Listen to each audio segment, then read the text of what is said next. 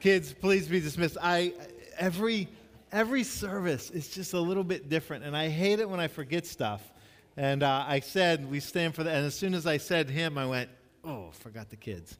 So they're a forgiving lot, though. There's I don't know how many of you are college football fans, but there was I don't even know what game it was yesterday, but I saw the clip. And in college football, referees are instructed when they call penalties to face a certain way because where the camera is and things like that. So that's why they're always caught facing, they're looking into the camera when they give a call. And one of the games, just say the referee forgot, and he turned and faced the wrong way. And they made a comment about it. He's looking the wrong way, and he realized it when he turned around. You could see him kind of like cussing at himself under his breath as he turned around. No, I didn't cuss at myself, just for the record, but I can identify with the feeling. Today we are in Exodus 20 of the Old Testament, a chapter that by name may not seem familiar to you. You may not recognize Exodus 20 by the chapter and by the book, but I bet you will by the words, because these are very familiar words to us. They are the giving of the Ten Commandments. And so I want to read these words that are spoken by God through his leader, through his prophet, Moses, beginning at verse 1. And God spoke all these words. I am the Lord your God who brought you out of Egypt, out of the land of slavery.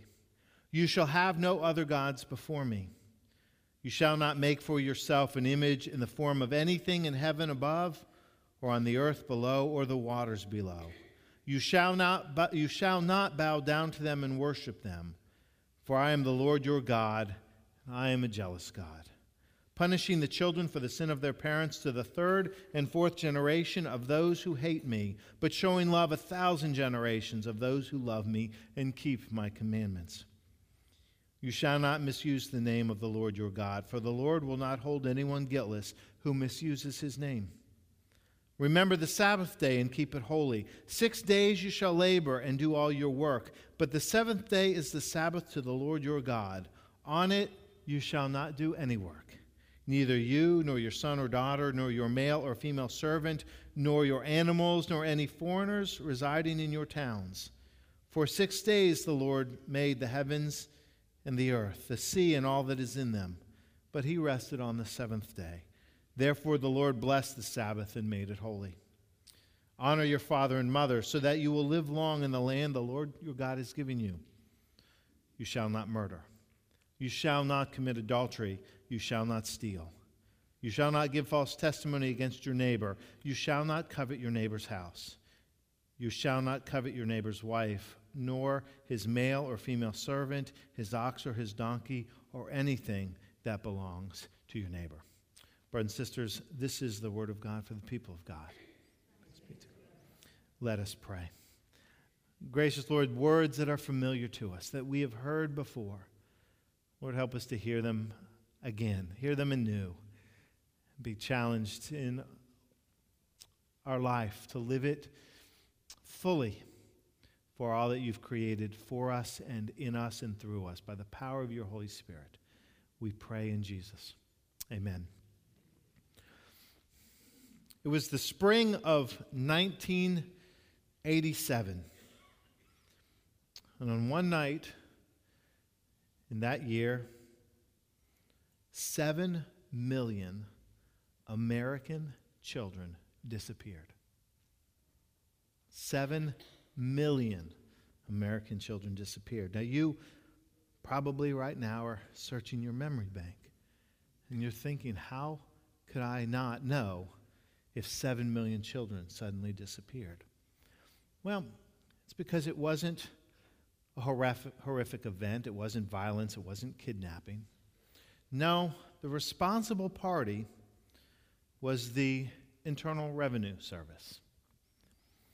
For in 1987, the IRS put a provision in place, a law, if you will, that said in order to claim a dependent on your 1040 taxes, your 1040 forms for your taxes, you for the first time had to list his or her Social Security number. And on April 15th, 1987, 7 million children that had existed the year before no longer existed. 1 in 10 children that had been claimed as a dependent on the tax forms in 1986 did not appear in 1987. And thus, 7 million children disappeared. Now, when I read that and heard that story, I, like many of you, laughed. I found it funny, somewhat lighthearted. But as I reflected on the week and as I prepared, I wondered what that laugh said about me.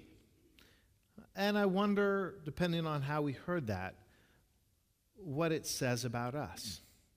Because we encounter in the Scripture today familiar words. The Ten Commandments are not uncommon, even among those outside the Christian faith. Most of our friends and neighbors, even the most hardened atheist, is going to at least be familiar with this moral code. We've probably studied it in some form in school, not as a religious document as much as the rules that governed a people. And if we spent the time, which is worthy of our time, but if you unpacked each one, I think most of us would recognize how important it is to do our very best to honor these commandments completely. I don't think any of us would make a case, not as Christians, not as believers, that we think that it's okay to kind of break some of these now and again, even though we do. We're not perfect. We know that we do, but I've never heard anybody from a Christian perspective stand up and say, well, you know, that first one, you shall have no other gods before me. Well, that's not hard and fast. We can have a couple. Let's cover our bases. Let's put a few in the pot just in case. Now, I'm not saying there's not that belief, but I'm saying in Christ, as Christians, that's not what we ascribe to. I've never heard a preacher stand up and say, hedge your bet, pick a few others. You shall not make any false images, worship any false images. Again, I'm not saying that we're perfect at this, but we understand why that is important. We understand that there's one God, and that you shall not misuse, you not take the name of the Lord in vain. We get that. We recognize that, again, even if we're not always 100% faithful to it. Keeping the Sabbath holy, we understand why rest is important, why God gave us that provision. It's important to rest, recover for our emotional, spiritual, relational health. So we get these things. And then we start to get into some of the relational commandments with each other. Honor your father and mother. Not everybody had a great relationship with their parents. I understand that. But we understand why that would be important. You shall not murder. Enough said. You shall not commit adultery. Again, never heard anybody say that was an okay thing to do. We get these things. You shall not steal. You shall not covet your neighbor's wife. They're hard and fast rules. And we kind of understand they're kind of black and white.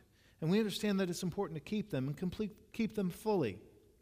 And we don't rationalize our disobedience even when we are. But there's one commandment I skipped that I think provides or causes us to see in shades of gray in ways that I'm not sure. In fact, let me back that up, that I'm confident we shouldn't. And that is the commandment, you shall not bear false witness against your neighbor. If you were here last week, in both the first and the third service, the kids sang a song about that commandment. And it was simply boiled down to, don't lie. Don't lie. The problem is, most of us, and I'd almost say all of us, but I'm going to say most just in case there's an outlier. Outlier, I didn't even mean that way, but most of us lie. We do. There's a statistics, I don't know how they come up with these statistics, but that says the average American lies, or average person lies 1.65 times a day. Now, I don't know what a 0.65 lie looks like, but I know it's averaged out. And the point is that we do. And we tend to think, yeah, but I don't tell the bad lies. I don't lie. I don't fudge my tax returns. I don't, lie to my spouse. I don't do all these kind of horrific lies that we concoct. But the reality is we lie in small and subtle ways, in ways that most of us would say are harmless, that in some ways are harmless. For instance, and I'll use myself as an example, just imagine I'm having one of those days that we all have from time to time. I mean, just a bad day. Nothing's going right. I'm not happy with the world, the weight of pressure and things are on my shoulder. I'm just having a bad day. Go out to Publix, have to grab a couple things, bump into maybe you. And you say to me, hey, how you doing? I'm fine. I'm fine. I'm fine. Now, it's a lie. It's a lie, but I don't feel like going into it, or I don't feel you really want to hear it. So I tell the convenient line to kind of keep things simple. Or, do you like my hair? What are those situations that we get into? What do you think of my outfit? Those situations where, because we want to be nice, we don't want to cause tension, we don't want to be mean, whatever it is, that we say things that we don't really feel. And we rationalize that, understandably. I mean, it makes sense because we don't want to be mean. We'd rather lie than be mean. Not that those things have to be mutually exclusive. And I'm not standing here and advocating say everything that's on your mind. I'm not advocating be mean. I think there's ways that we can be honest and compassionate and caring. But I am challenging us to think about how easy it is for us to fall into patterns of dishonesty, for us to fall into patterns of I heard described as tremendous trifles, little things that don't seem to matter, that don't seem significant, that you'd say, come on, really? I mean, do those things, do they really matter if I tell someone I like their dress and I really didn't? Or I tell somebody I'm fine and I'm really not? And I understand that, and I struggle with that too. But here's where I think it does matter.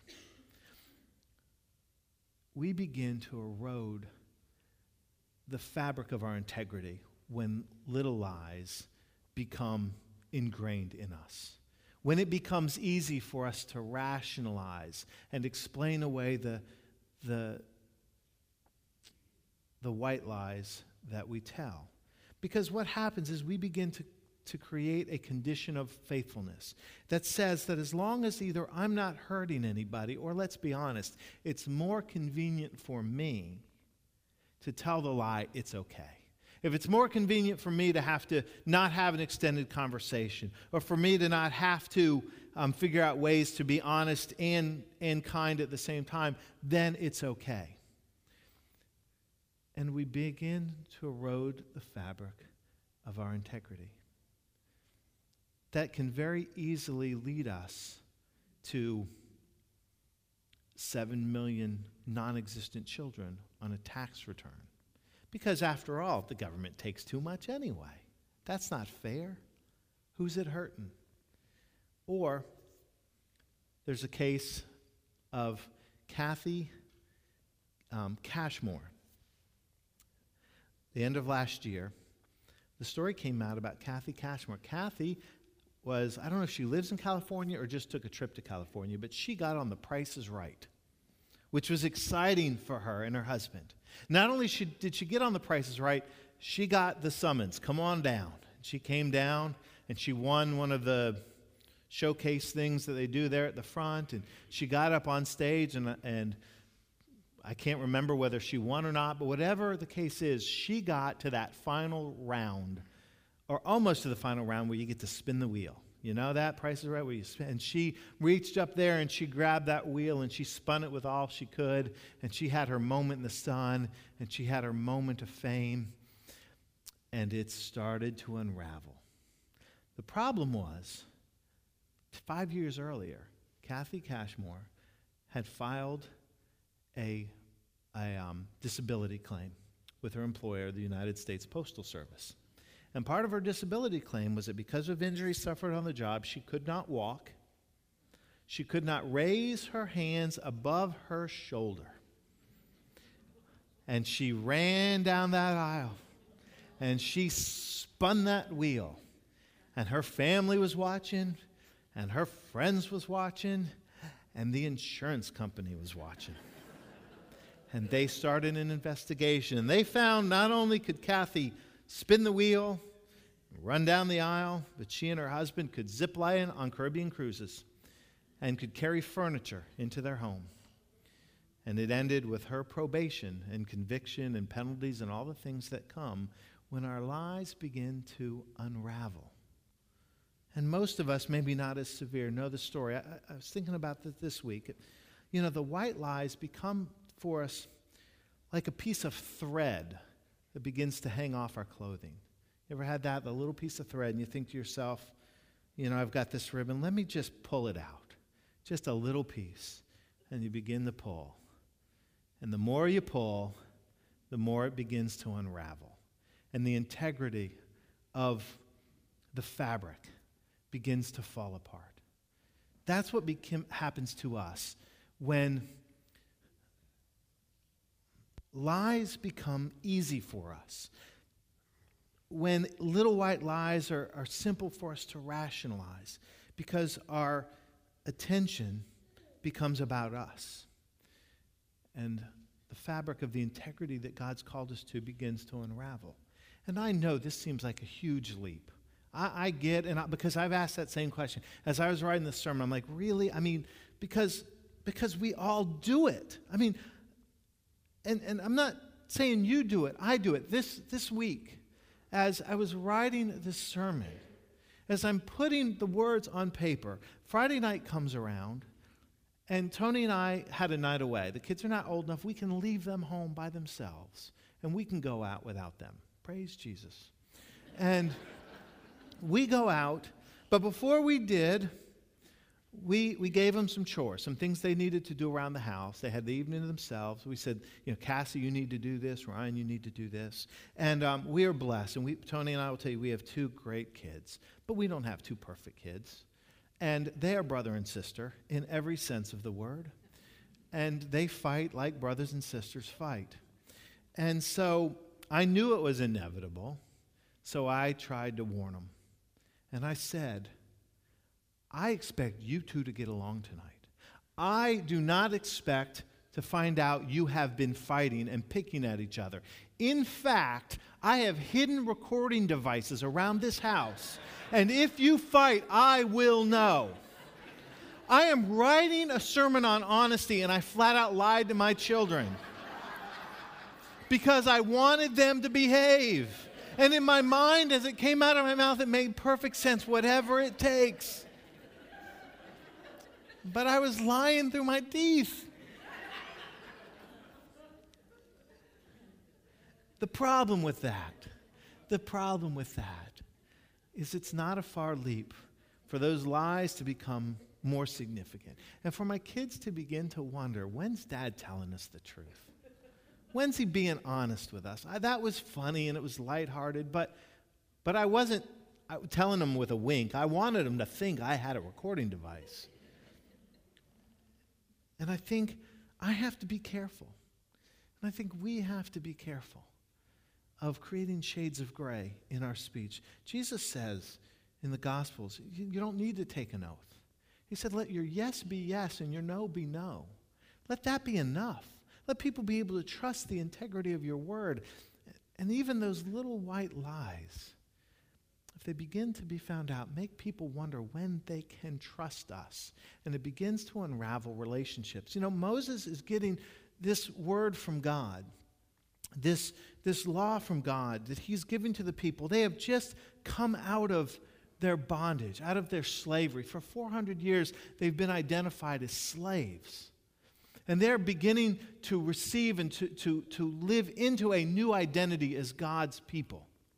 A new community. And then they're in this journey in the wilderness that is a literal and a figurative journey. Because it's not only a journey to a promised land, but it's a journey of becoming a promised people, a chosen people.